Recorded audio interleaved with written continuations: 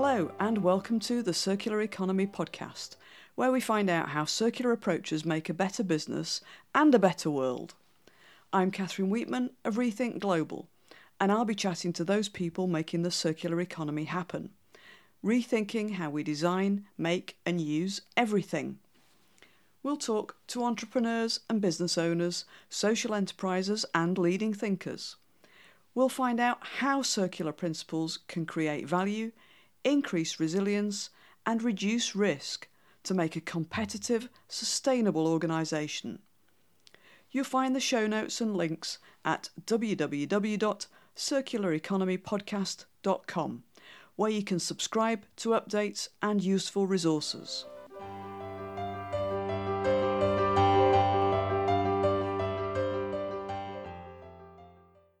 It's episode 24, and I'm recording this on the 26th of March 2020. The news today is that 196 countries around the world are now affected by the coronavirus pandemic. We hope you and your family are staying safe and well, and you're able to get food and basic supplies. This crisis is throwing the fragility of our long-distance supply chains into sharp relief. Because most business models are geared up for single-use products, we lack resilience when things don't go according to plan. Suddenly, we realise that all our medical equipment is made overseas, or that we can't easily restock our food. Remanufacturing is one of the circular economy strategies that helps us keep products, components and materials in the system. It means we can have high-quality, reliable products and equipment, with pretty much the same performance as a new version, and costing significantly less for the customer, society, and our environment. In today's episode, I'm talking to Steve Haskew of Circular Computing, which remanufactures high-quality top-brand laptops, including Dell, HP, and Lenovo.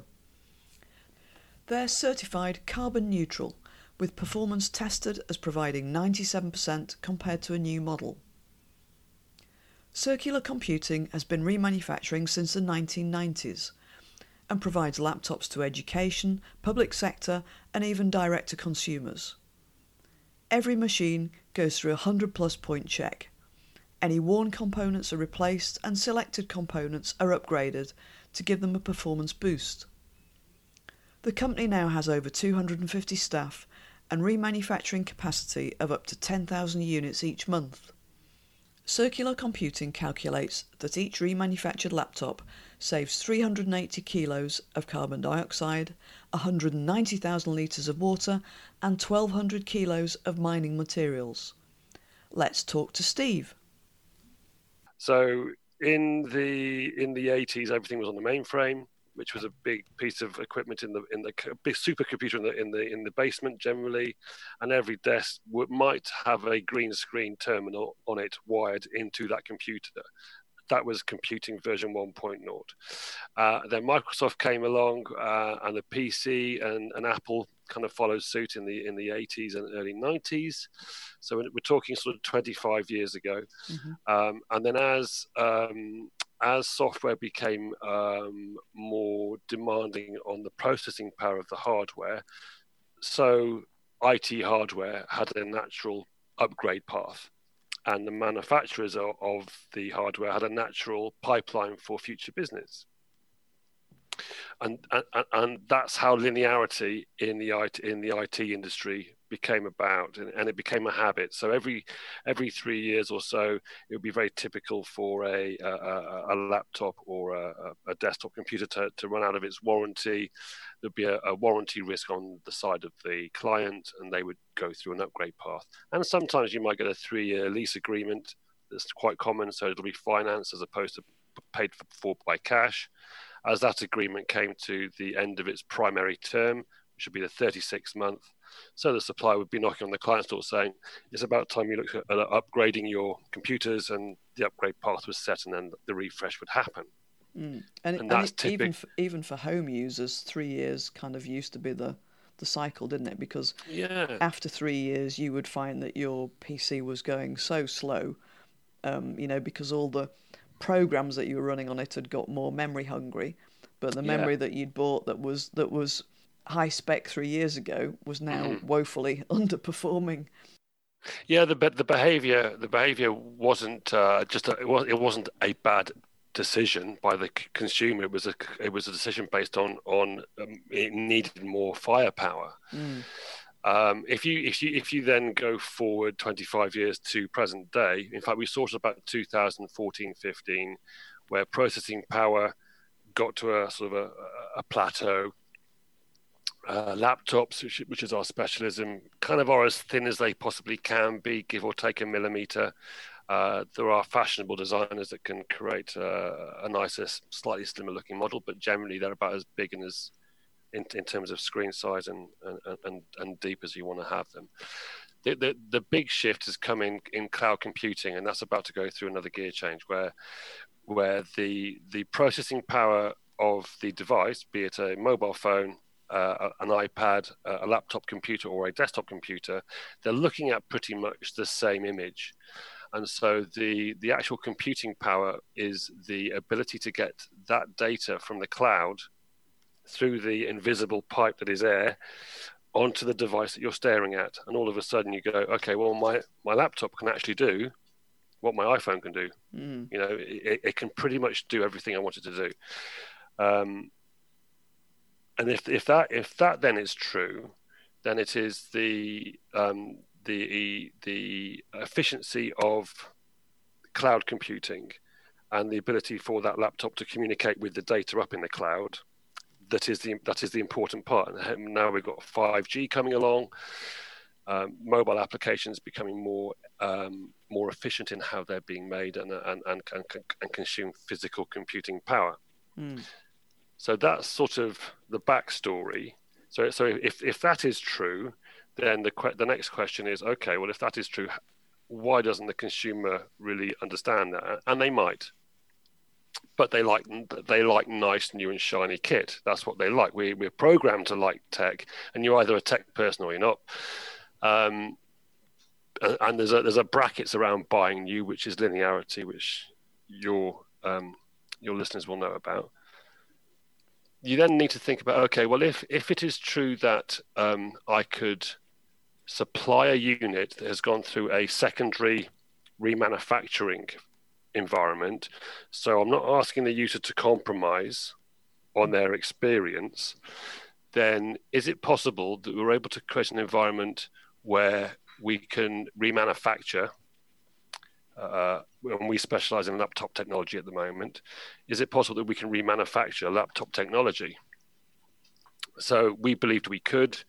We were that committed that we took all of our money pretty much and invested in a factory that does just that job. It takes large volumes of computers from around the world and it remanufactures them, which includes well, you wouldn't know it's not new, put it that way. And we've had comments from manufacturers when we've been showcasing the product, this is literally just like new. So we know that we've got the quality part of the conversation correct.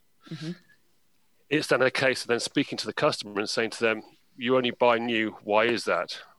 And then you have the conflicting political parts internally. You've got the IT team, the sustainability team, and the finance teams all with a different agenda, an opposing agenda sometimes. And the IT guy might say to us, his sustainability guy, well, look, I'll tell you what, I'm recommending a brand new laptop environment. If you're happy to take responsibility for a circular computing product, I'm happy to accept it. And so then you have the politics internally of, I know my job, you know your job, stay out of the territory, so to speak. And so it really is then a transference of knowledge, talking about the things that we adhere to within the circular economy, resource preservation, particularly within the IT industry, human rights abuses,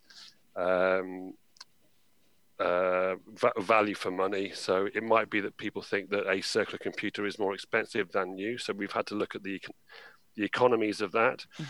And then the user's point of view is then how do you separate remanufactured from refurbished? So it might be that Steve Haskey on a Friday goes, well, I'm just going to sell my laptop and stick it on eBay for £100 and I'll mark it down as refurbished or remanufactured. And so we enter a place of, well, actually, the world of second user products is fairly unregulated, and there's a lot of buy side risk. Because in the US, remanufacturing has regulations behind it, doesn't it? And to say that a remanufactured product has to have the same level of warranty as the new equivalent. But as you say, over here, it's less regulated, and there is no definition that a buyer could turn to in terms of EU or country legislation that says, I've bought this labelled as remanufactured. That therefore means it has to have this, this, and this, and the kind of the differentiation between just pre-used, refurbished, and then remanufactured. That those we could do with those policies being set out so that people kind of know with more surety what they're going to get. That's you've pretty much hit the nail on the head. So when you buy anything that you're not familiar with, you have a measure that goes off in your mind. So I'm not suggesting that everything on eBay is price measured, but I would suggest it might be. You set a limit to which you're happy to pay for a second-hand product, and you set an upper limit, and then once the upper limit is reached, you're out of the bidding. That's generally how people appraise buying anything that is unfamiliar to them. They'll say, okay, well, I don't really know what it is. Therefore, there's a bit of buy side risk, and I'll value my risk at a price X pounds or X dollars, and that's subconsciously what goes on. So what we've done is, from a circular computing point of view, is we've taken away that buy side risk, meaning that we're a 25-year organization. We're part of a bigger organization called A2C, and we buy a very large volume of laptop technology, and process it in a factory that is certified and operates as if it were making new. So what we do is the product would come in large volume, so we might say take 1,000 pieces of XYZ product. They then get booked in, and the two-component level get disassembled. They go through a by component quality check. We then reassemble and replace the critical components. The product's given a new paint, it's given a new body, and it comes out looking like new with a 3-year warranty in large volume. So the other misconception by the corporate world is that when they think of second-hand, they think of what's in their IT cabinet, which is generally a bunch of wires and literally the kit that nobody else wants. So what we have is this filtering mechanism, if you think of it like that, where we're able to go, right, if you want 1,000 of the same model as if you were buying brand new, you can have that experience. We can probably satisfy 80 to 90% of most users' requirements in the current market. So it is purely then an education. But from a circular economy perspective, the customer has a roll in and roll out. If he has 100% of computers on his desk, let's say he has 100, and he replaces them every 3 months, he has a requirement to fill the gap that his unwanted products need. And so there we have it. We have a product that is as we believe is as good as new. It isn't new. It can't be classified as new, and we so therefore classify ourselves as a secondary equipment manufacturer. We think and behave like an original manufacturer. We learn a lot of lessons from those organizations, and we have very good relationships with those organizations too, Catherine. So that's important. We can manufacture 500,000 a year. Wow. Which sounds a lot, doesn't it? But if you consider that Dell manufactured 200,000 a day, just one manufacturer.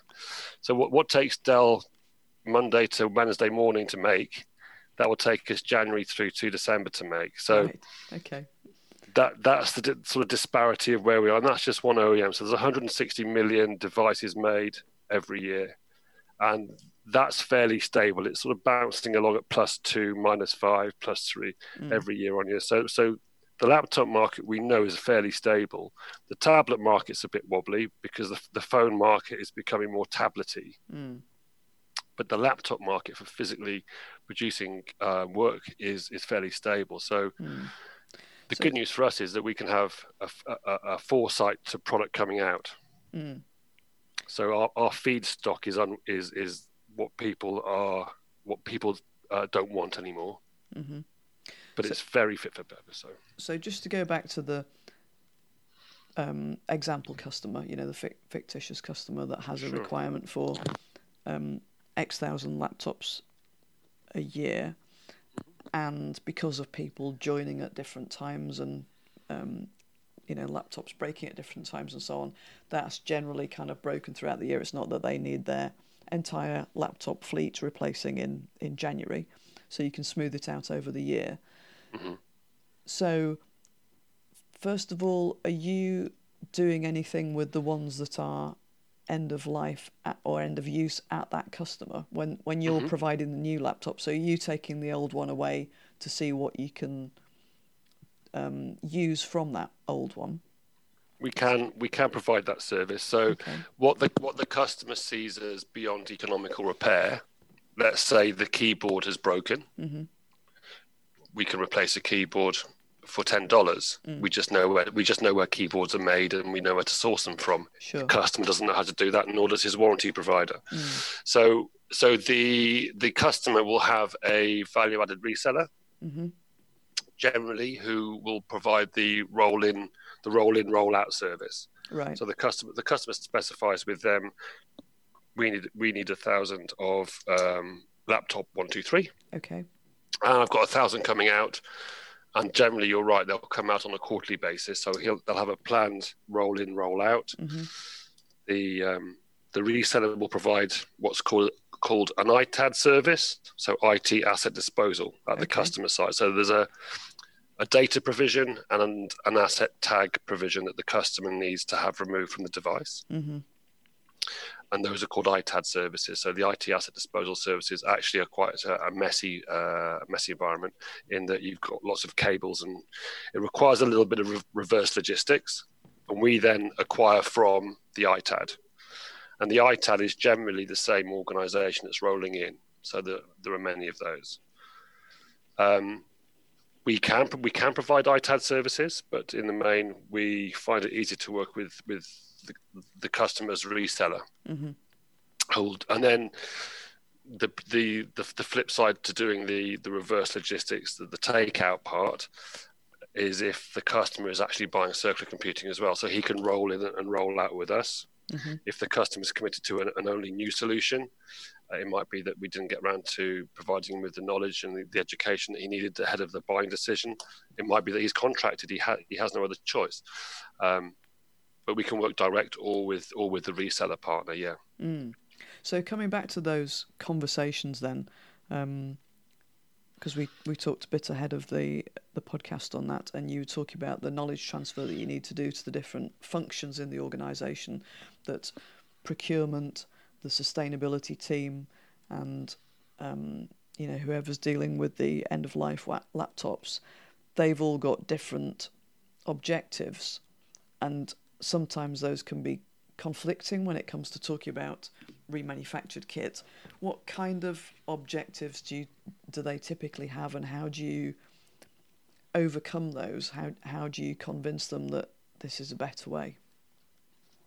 You probably have, well, firstly, there's no downside to sustainability. If you look at everybody square up and say,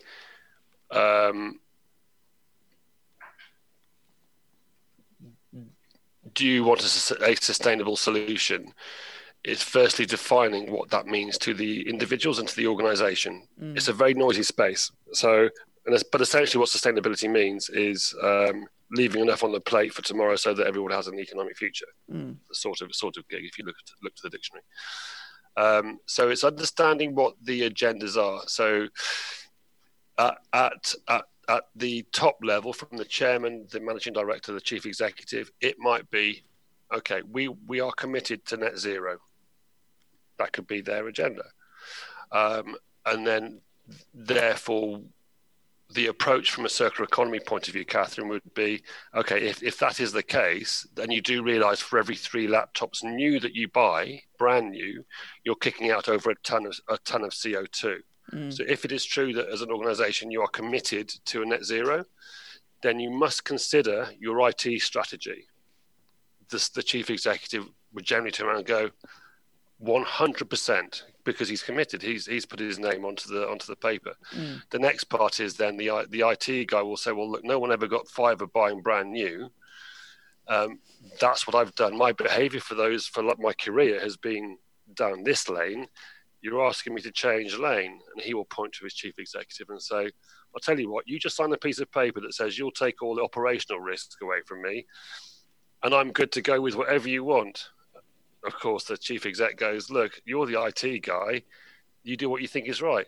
And he'll fall back to his default position, which is, well, I was safe where I was. I'll stay in that lane. So we have to work politically through the organisation so that the sustainability execs get what they need. You have to go through each of the departments and get what each stakeholder requires for a positive decision to be made. And it might be that they say, well, we only finance our kit. We only finance our laptops. That's what we do. We don't buy them. We finance them. You then go and speak to the finance company, and they go, we're not financing product that's 3 years old. We only finance new. And so right. And so also you have external stakeholders that have a claim in the conversation, and it's being aware of those conversations to deliver a solution that's meaningful for the customer. If there's no solution for the customer that's meaningful, then you're wasting your time and his or hers. So it's really complicated, isn't it? It's not just about providing a really good fit for purpose product that's going to be as reliable as a new one and better value. Mm-hmm. It's not just working within the organisation to convince people either. It's much broader than that and much more complicated. It is. Yes, Catherine, it is. But it's one of the skills that we have as an organisation is we are committed to saying that we don't sell second-hand kit cheap. That's not what we do. We have specialists that understand the circular economy. We have specialists that are able to authorize and get our factory into a condition that produces the best, not new equipment that the user will want. And we spend a lot of time understanding what the user wants. There's a big balance between what you consume on the left hand and what the customers you don't currently have want on the right hand, and trying to double guess what that looks like. And then doing that in volume is a huge supply risk. And I think from a circular economy point of view, this is the piece that I hope everybody who's entering into the circular economy, which we are participants of and believe in, I hope they understand that if you build it and they'll come, that's quite a risky strategy. That's the strategy that we built.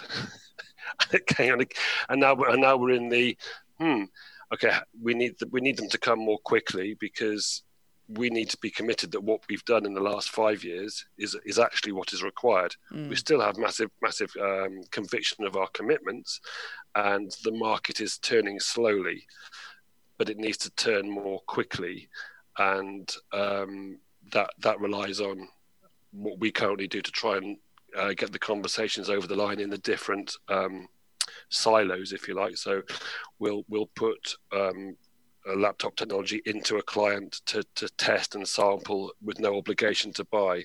So we'll get the IT person whose job it is to actually manage the product on a day-to-day basis get that conversation off the table before anything else. Yeah. And in terms of the kinds of companies or the sectors that you're selling into, are you finding there's more uptake in certain sectors where people are a bit more switched on to circular solutions? Well,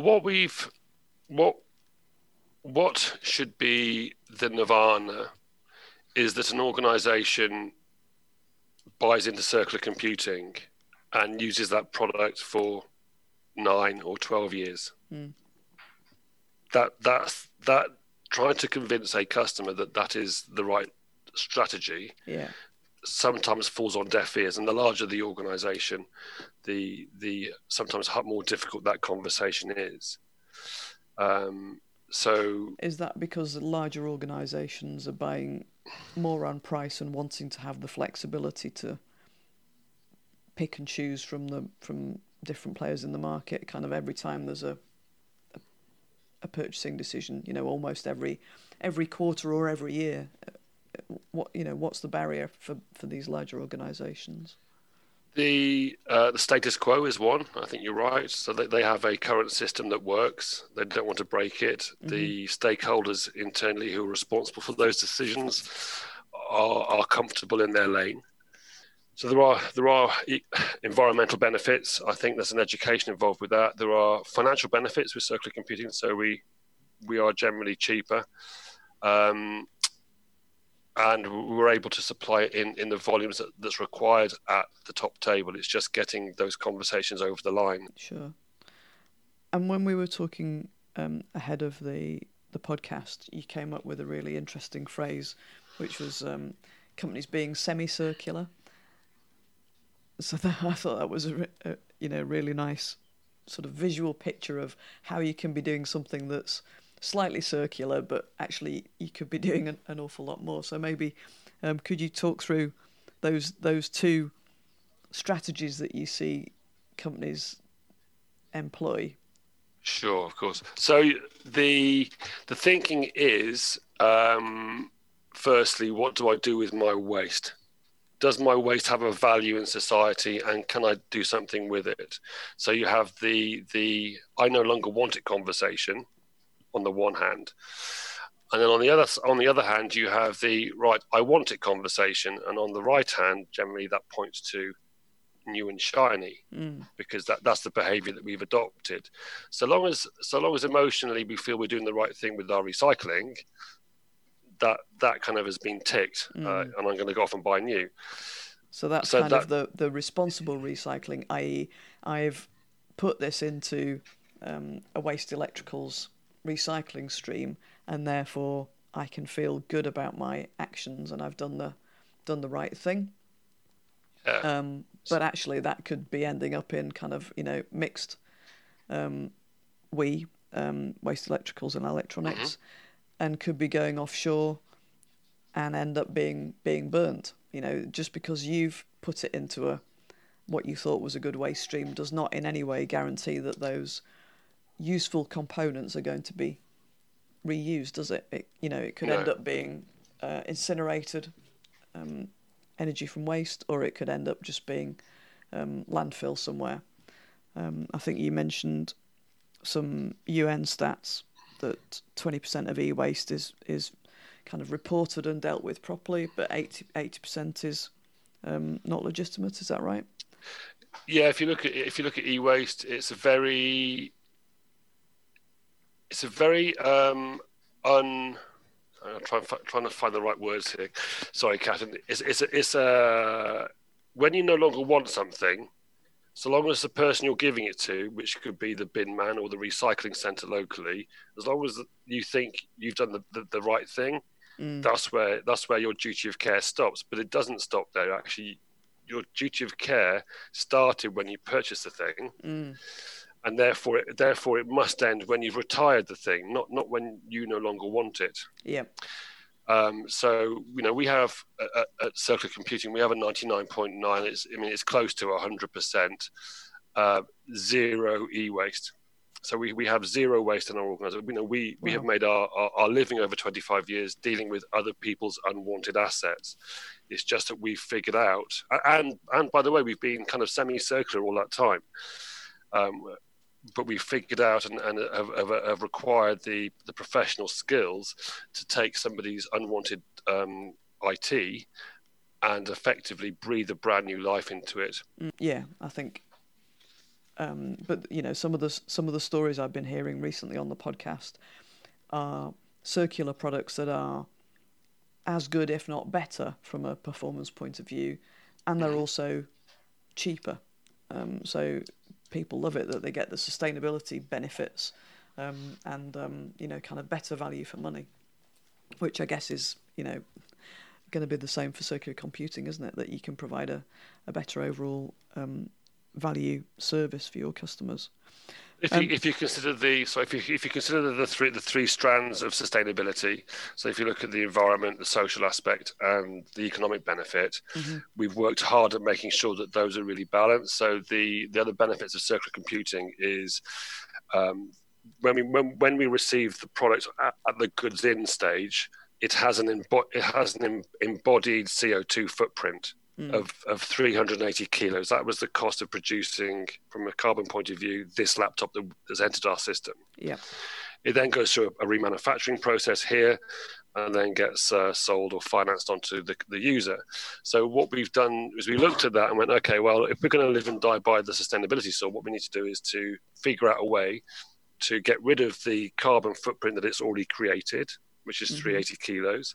So we have an investment into reforestation. Right. So for every laptop that we sell, we plant 5 trees, and that's done in Zambia and India, into areas where there is income insecurity, if you like. So we are able to provide generational income security for these villages that then look after our trees. Right. And you could do something meaningful. So 1,200 trees would be the size of a football pitch, roughly. And for 1,200 trees, that would mean 300 or 400 laptops sold will plant that many trees. So, you can, if an organization has 10 or 20,000 laptops, they can make a meaningful investment into reforestation, which is a good thing. And then as an organization, we also invest into renewable energy programs that offsets our own carbon footprint. So the circular economy and the circular computing solution is not just one of a reuse model. It looks to reverse the damage of the originally produced item. Sure. Yeah. And I think that's amazing. A great thing. Yeah. And then having those conversations is you're no longer talking about the technology. If it is true that the technology can do what you want, Mr. Customer, then the things that are important to your organization are net zero, the future for generations. You start talking about these meaningful high EQ elements, then you can literally see the penny drop out of the sky. They go, right, I've got it. Because we won't profess to be the solution for everybody. We can probably fix 80% of the operational needs of an organization. Those people that need today's technology, which is slightly faster, and it might have things that our products don't have, then with all of the information, they'll make the right buying decision. But 80% is still a massive step forward, isn't it? So yeah, it's huge. Yeah, and you operate in more countries than just the UK. We should probably spell out some of those areas where you're operating for the listeners. Of course, we have Scandinavia. So our mature markets are Scandinavia, Benelux, and North America. We have sold products into places like Peru, South Africa, but not in the volumes that are meaningful. The UK market is one that we have had success in the education marketplace, particularly. So we have good reseller relationships there. We're currently working with the UN, the EU, with the G7, and with UK Gov to to try and figure out how we go from a linear model to a more circular one, what that means to them. And I go back to on the one hand, they think managing e-waste responsibly is being in the circular economy, whereas that's a part of it, that's the feedstock. And what that might mean from a total cost of ownership if they were to adopt a reuse model. And then we're just going through those early sort of pilot and test cases and proving the technology and what we're saying does what it says on the tin.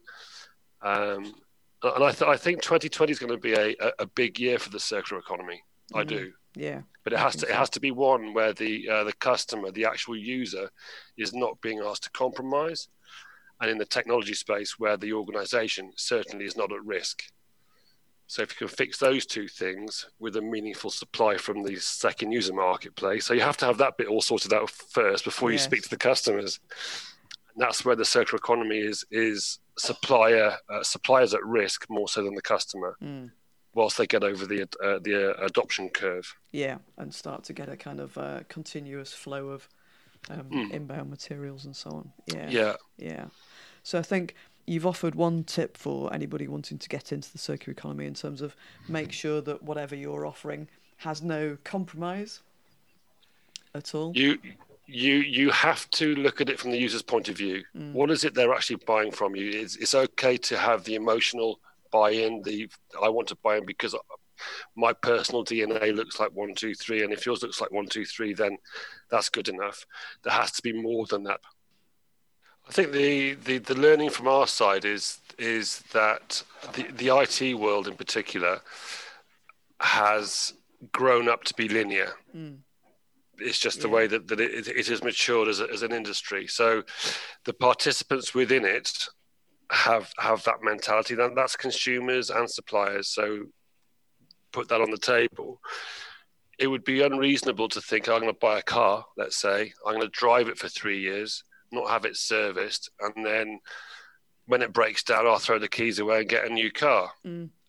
Because the manufacturer hasn't put a warranty on it. So the whole industry has been designed around linearity. Yeah, excellent. So it sounds like you're making really good progress, and wish you all the luck with the next stage for circular computing and persuading more functional teams, IT, procurement, sustainability, and so on to get on the same page with each other and to come up with a combined DNA that matches that of suppliers like circular computing. So, Steve, where can people get hold of you if they want to find out more? They can go to our website, www.circularcomputing.com. They can find me on LinkedIn. And we're pretty quick at getting back to folk when they come in to say hi, or they can just dial our reception number. Yeah. Great. Okay. Well, we'll put all those links in the show notes for people as well. Steve, thank you very much for sharing all that knowledge and bringing us up to speed on the challenges of creating a properly circular, not semi-circular IT system. And look forward to hearing what the next stages are. Thank you very much. Thanks, Catherine. Circular computing has been remanufacturing for over 2 decades and is growing steadily. It's finding out how to communicate the value differently for each of the stakeholders in the company. Maybe the managing director has big ambitions to be more sustainable, but hasn't thought about how that might complicate things for the IT teams. Their aim is to keep their users happy and make sure they provide reliable, robust, cost-effective equipment. Sometimes the conversations include stakeholders outside the company, perhaps a service provider who finances the equipment to smooth the company cash flow.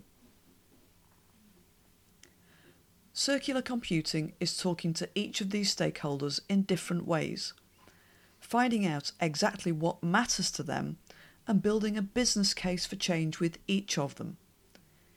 If you don't have everyone pushing in the same direction, sustainability either gets watered down or blocked.